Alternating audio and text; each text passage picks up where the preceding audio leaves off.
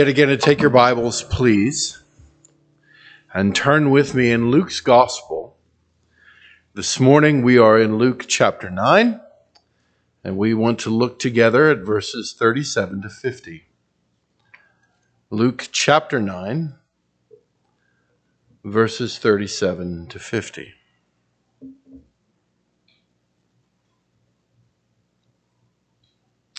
Luke chapter 9, verse 37. On the next day, the day after the Transfiguration, when they had come down from the mountain, a great crowd met him. And behold, a man from the crowd cried out, "Teacher, I beg you to look at my son, for he is my only child.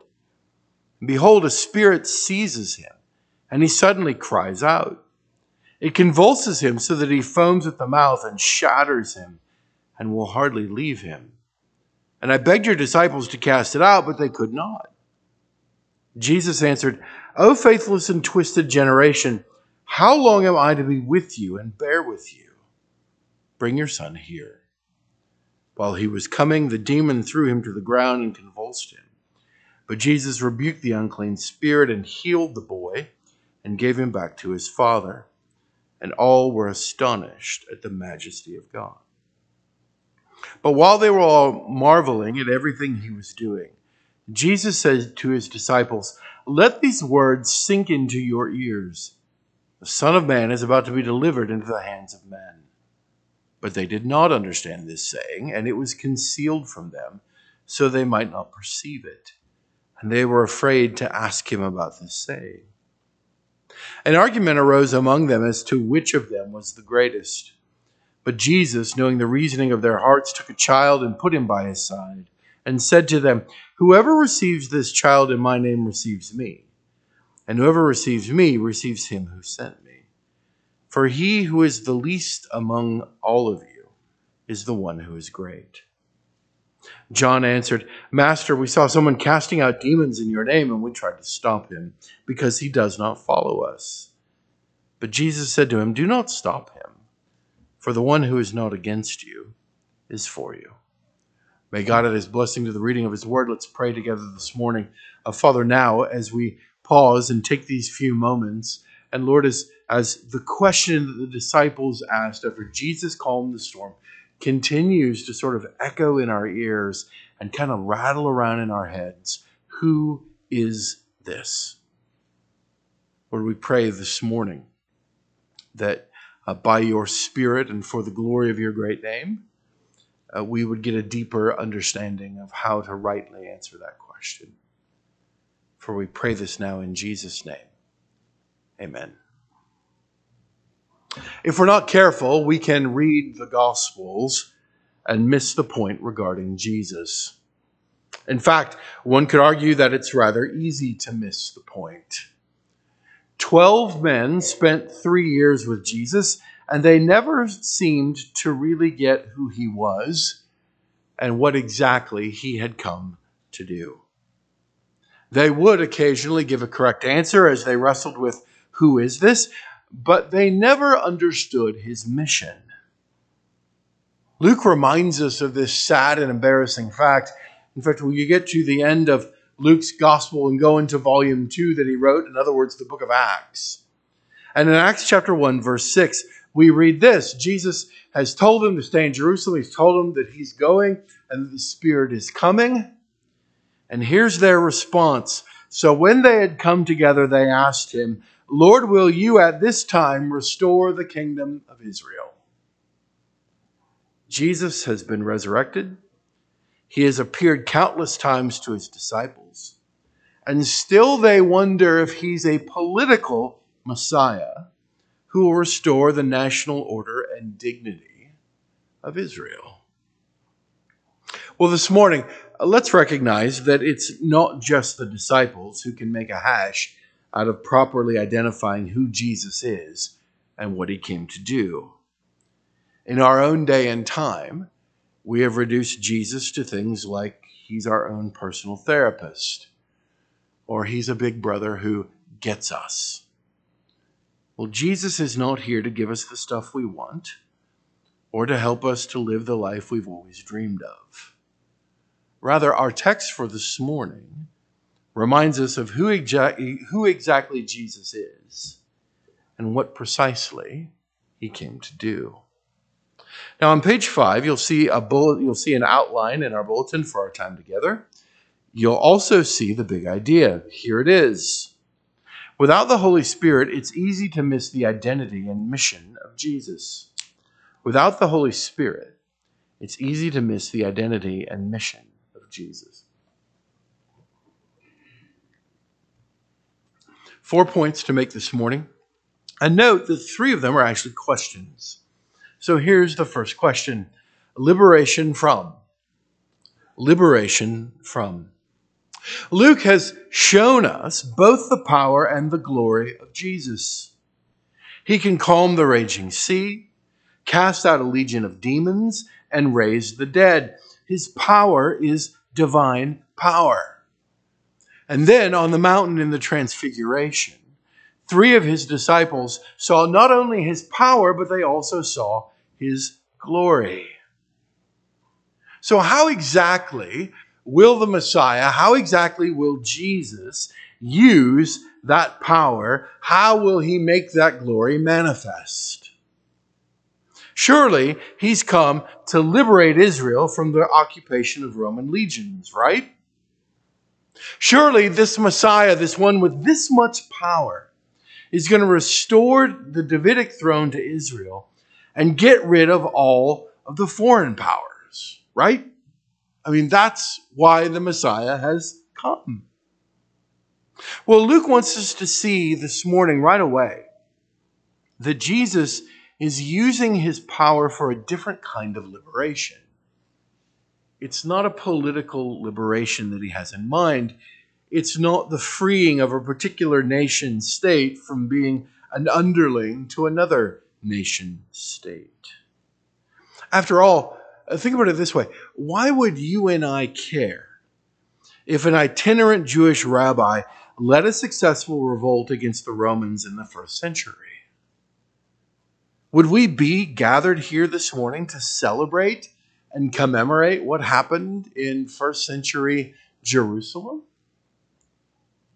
We see just how convoluted the disciples' thinking is. Jesus succeeds where they cannot. They don't understand what he came to liberate the people from. And since they don't understand his mission, they miss what it is that he's doing. There is a boy who needs to be liberated. But the liberation that he needs is not a liberation from Rome.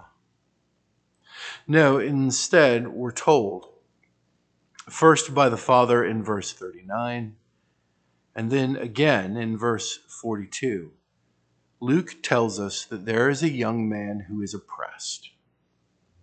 He is in bondage. He needs to be freed. The oppression that he is facing is not a political oppression. It's not as though he's tired of Roman centurions coming and compelling him to carry their stuff for at least a stadia. It's not like he's tired of the tax burden and needs to be liberated from being cheated by Rome and by the Roman toadies, the tax collectors. No, this young man is in bondage to a demon.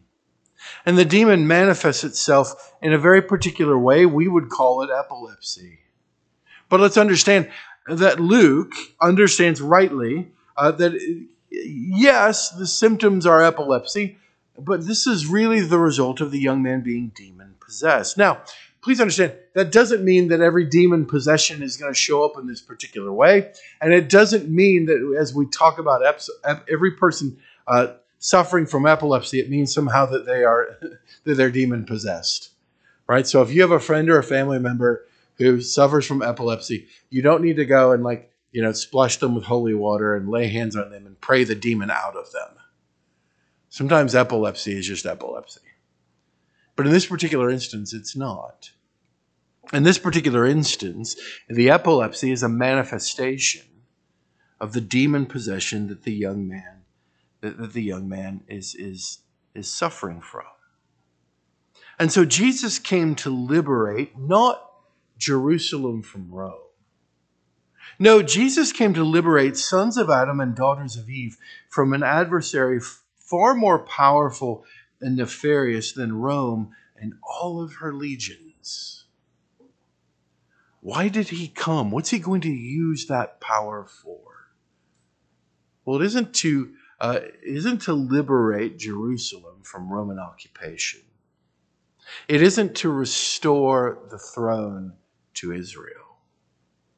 No, Jesus came to liberate sons of Adam and daughters of Eve who find themselves in a fallen world, oppressed and possessed and at the mercy of an adversary who is far more powerful and nefarious than they could ever hope to deal with.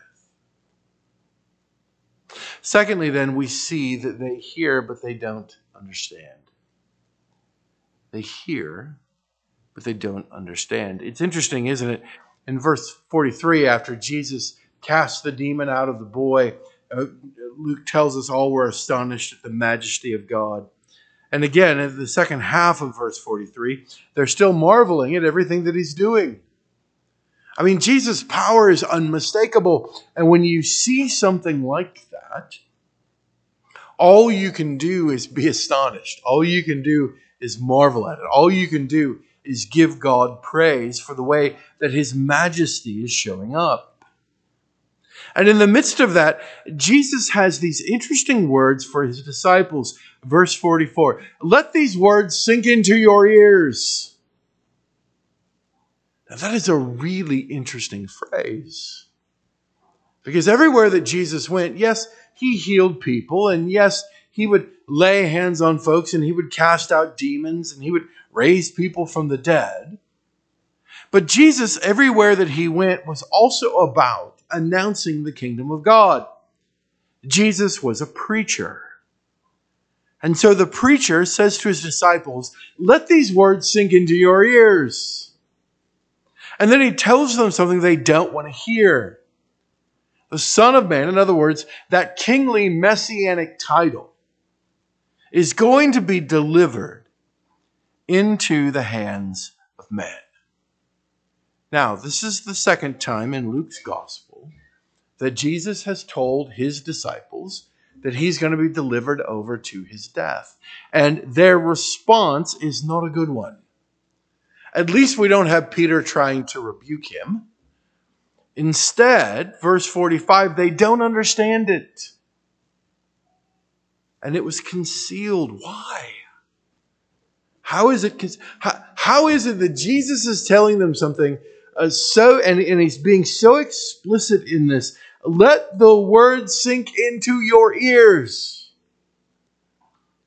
Fellas, this is important. It's going to be on the test. The test is 50% of your grade. Don't flunk it. Write it down if you need to. Whatever. Listen. Hear this. And yet they don't. It's concealed from them so that they might not perceive it. Well, I hope you hear in this text echoes of our Old Testament reading this morning. Isaiah sees this wonderful picture of the glory and majesty and grandeur of God. God tells him to go and to proclaim a particular word, but he tells him they're going to hear, but they're not going to understand. They're going to see, but they're not going to perceive. Why? Why is this concealed from them? Now, as we've already seen, Luke is in essence volume 1 of a 2-volume work. There's Luke and then there's the book of Acts. And just as Acts chapter 1 helps us to understand how it is the disciples still, even after Jesus' resurrection, don't really grasp what's going on, right? They still think this is the time in which he's going to restore the kingdom to Israel. In Acts chapter 2, we see the solution to this problem of the identity and mission of Jesus being concealed. In Acts chapter 2, we're told that it's the gift of the Holy Spirit that falls upon the church. And Jesus has told them in the upper room discourse that the Holy Spirit is going to lead them into all truth. And in fact, apart from the Holy Spirit, they will never grasp rightly who Jesus is and what it is that he's come to do. And friends, that isn't just true for them then, it's also true for us now. Without the Holy Spirit, we will miss the identity and mission of Jesus. We will see, but not perceive. We will hear, but not understand. You see, the Holy Spirit is absolutely critical to someone's salvation. You cannot will yourself to understand the gospel. You cannot simply just want really badly to go from death to life. You cannot remove your heart of stone and replace it by a heart of flesh. No, the Bible is very clear that all of those things are the work of the Spirit. What God the Father plans and what God the Son purchases, God the Spirit must apply. They hear, but they don't understand because the Holy Spirit has not yet been given to them. Thirdly, kingdom or kingdom? Kingdom or kingdom? How is it, again, that the disciples respond to all of these things? Jesus, they see his glory, and then they see him cast out the demon to this boy. They're marveling at it. Everyone is astonished and amazed. Verse 46, an argument arose among as to which of them was the greatest. Way to go, fellas. You've seen the glory and majesty and splendor of God. You hear, but you don't understand. And now you top all of that by acting like a bunch of quarrelsome toddlers. Again, we see the power of Jesus creating a wrong response within the disciples. And it's not because there's something wrong with Jesus' power. It's not because there's something wrong with what it is that he's doing. No, there's something really badly broken and wrong within the disciples. Here's how J.C. Ryle puts it. Filled with the vain notion that our Lord's kingdom was to appear immediately, they were ready to wrangle about their place and precedency in it. Ryle quotes another scholar. He says, the throne of David did so fill their eyes that they could not see the cross. The disciples are convinced that given the power that Jesus possesses, he is surely going to use it to restore the kingdom to Israel. And when Jesus comes into power, guess what? We all eat. But who's going to be Jesus' right-hand man? Who's going to be the guy that lets everybody else know that they're with Jesus and Jesus has the power and Jesus is the king? So if they want to be on Jesus' good side, they better be on their good side. Now, let's be clear. There isn't anything wrong with wanting our lives to count. There's nothing wrong about wanting our lives to be significant. However, we need to understand that oftentimes we want our lives to count for the wrong reasons. We want them to be significant not because it brings glory to God, not because it somehow serves our neighbor well, but we want to be significant because we want to be significant. Because it will remind people of how gifted and wonderful and smart and awesome and we're good enough and we're smart enough and doggone it, people like us. But that's not what this is about. Jesus says, no, we're not to be like that. We're supposed to be like little children. Now, that doesn't mean that we're to be infantile. We're to be childlike in our faith, but we're not to be childish. And there's a difference. When we were growing up, we did a lot of vacations, but our vacations, the McClellans didn't fly anywhere. We drove everywhere.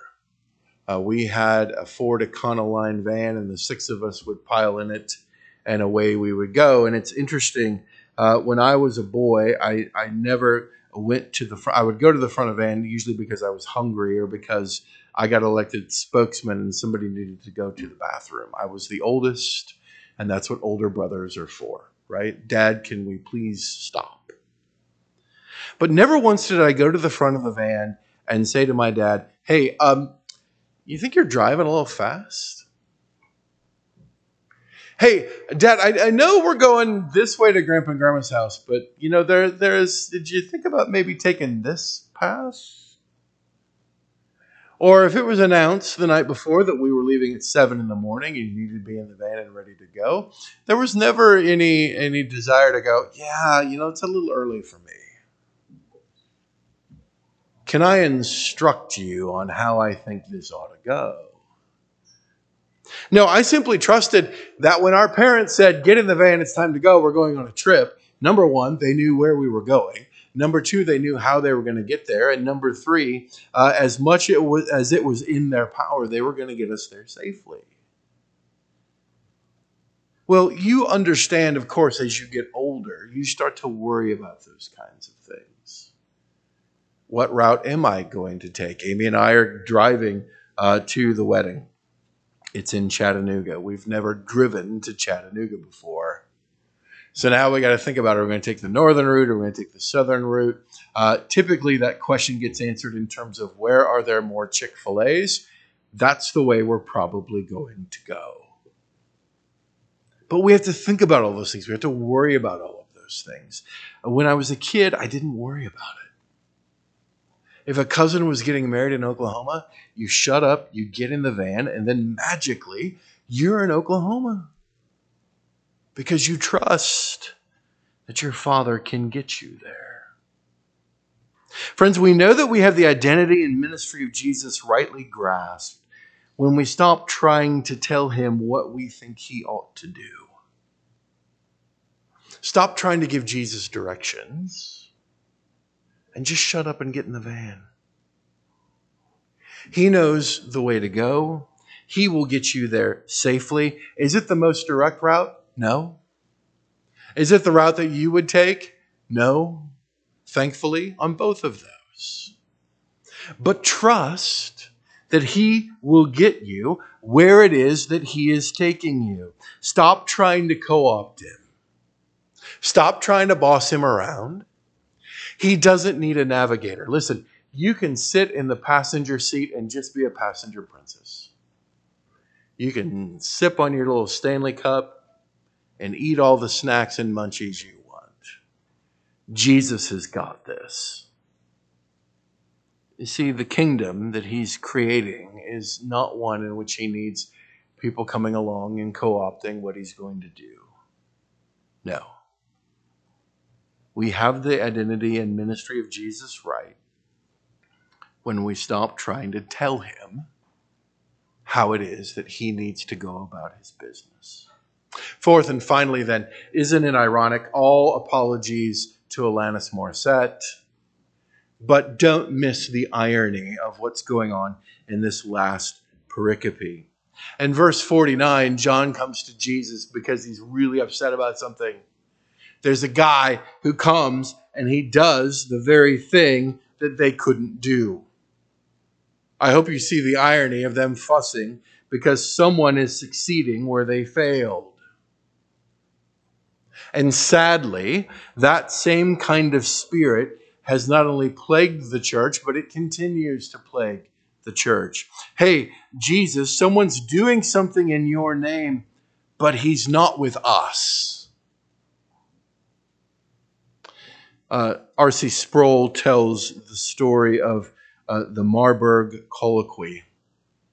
The Marburg Colloquy was an event that happened during the Protestant Reformation. You had sort of two groups that kind of sprang up. You had certainly Luther in Germany, but then there were a group of reformers in Switzerland.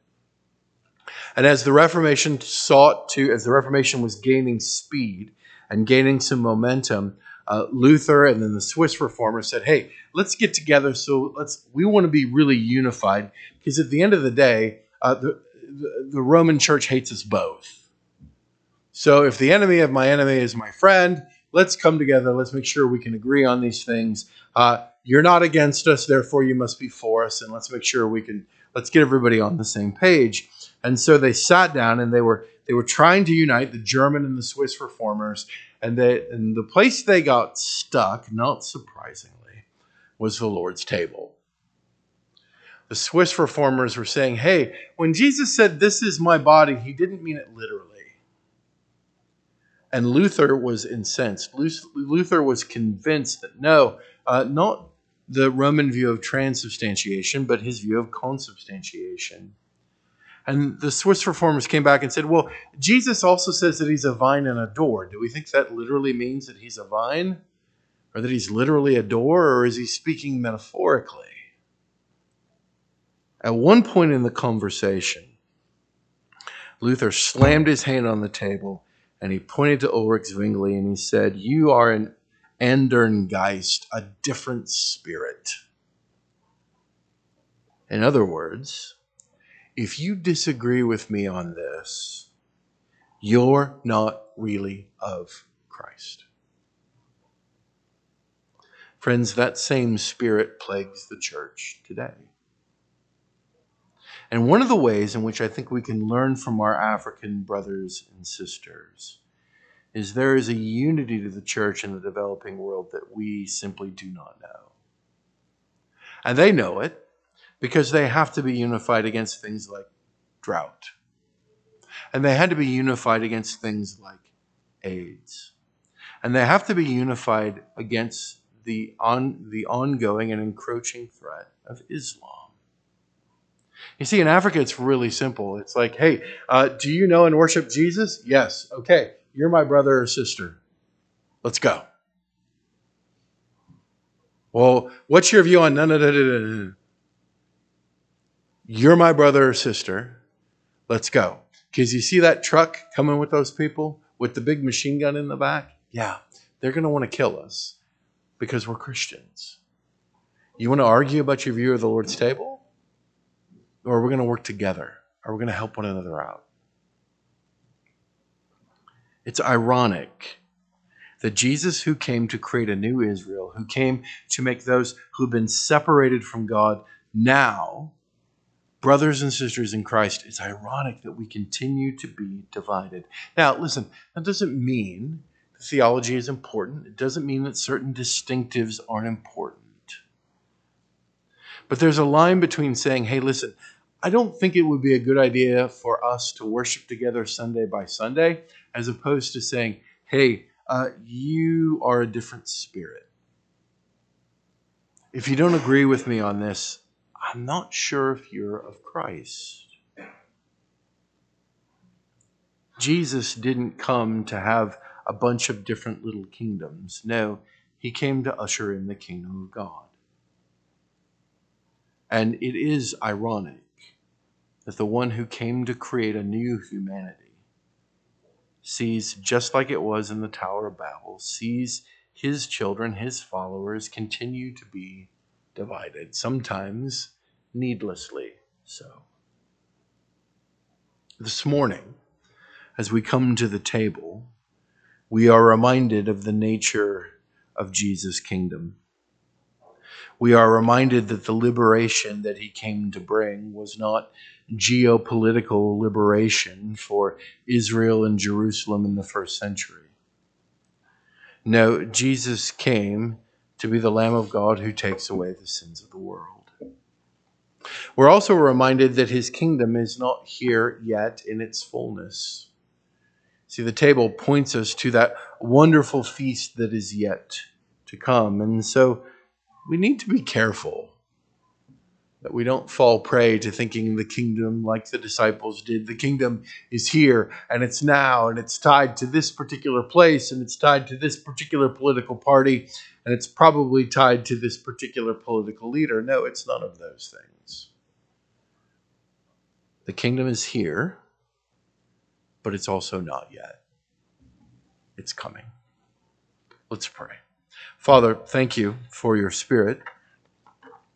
We pray that we would be gracious in ways that are Christ-honoring. Lord, not gracious in a way that says none of this matters, but gracious in a way that says we can disagree, but you're still my brother or sister in Christ. Gracious in a way that rejoices in and recognizes the work of the Spirit in the lives of our brothers and sisters, even if we don't agree with them on every jot and tittle of theology. We pray this now in Jesus' name. Amen.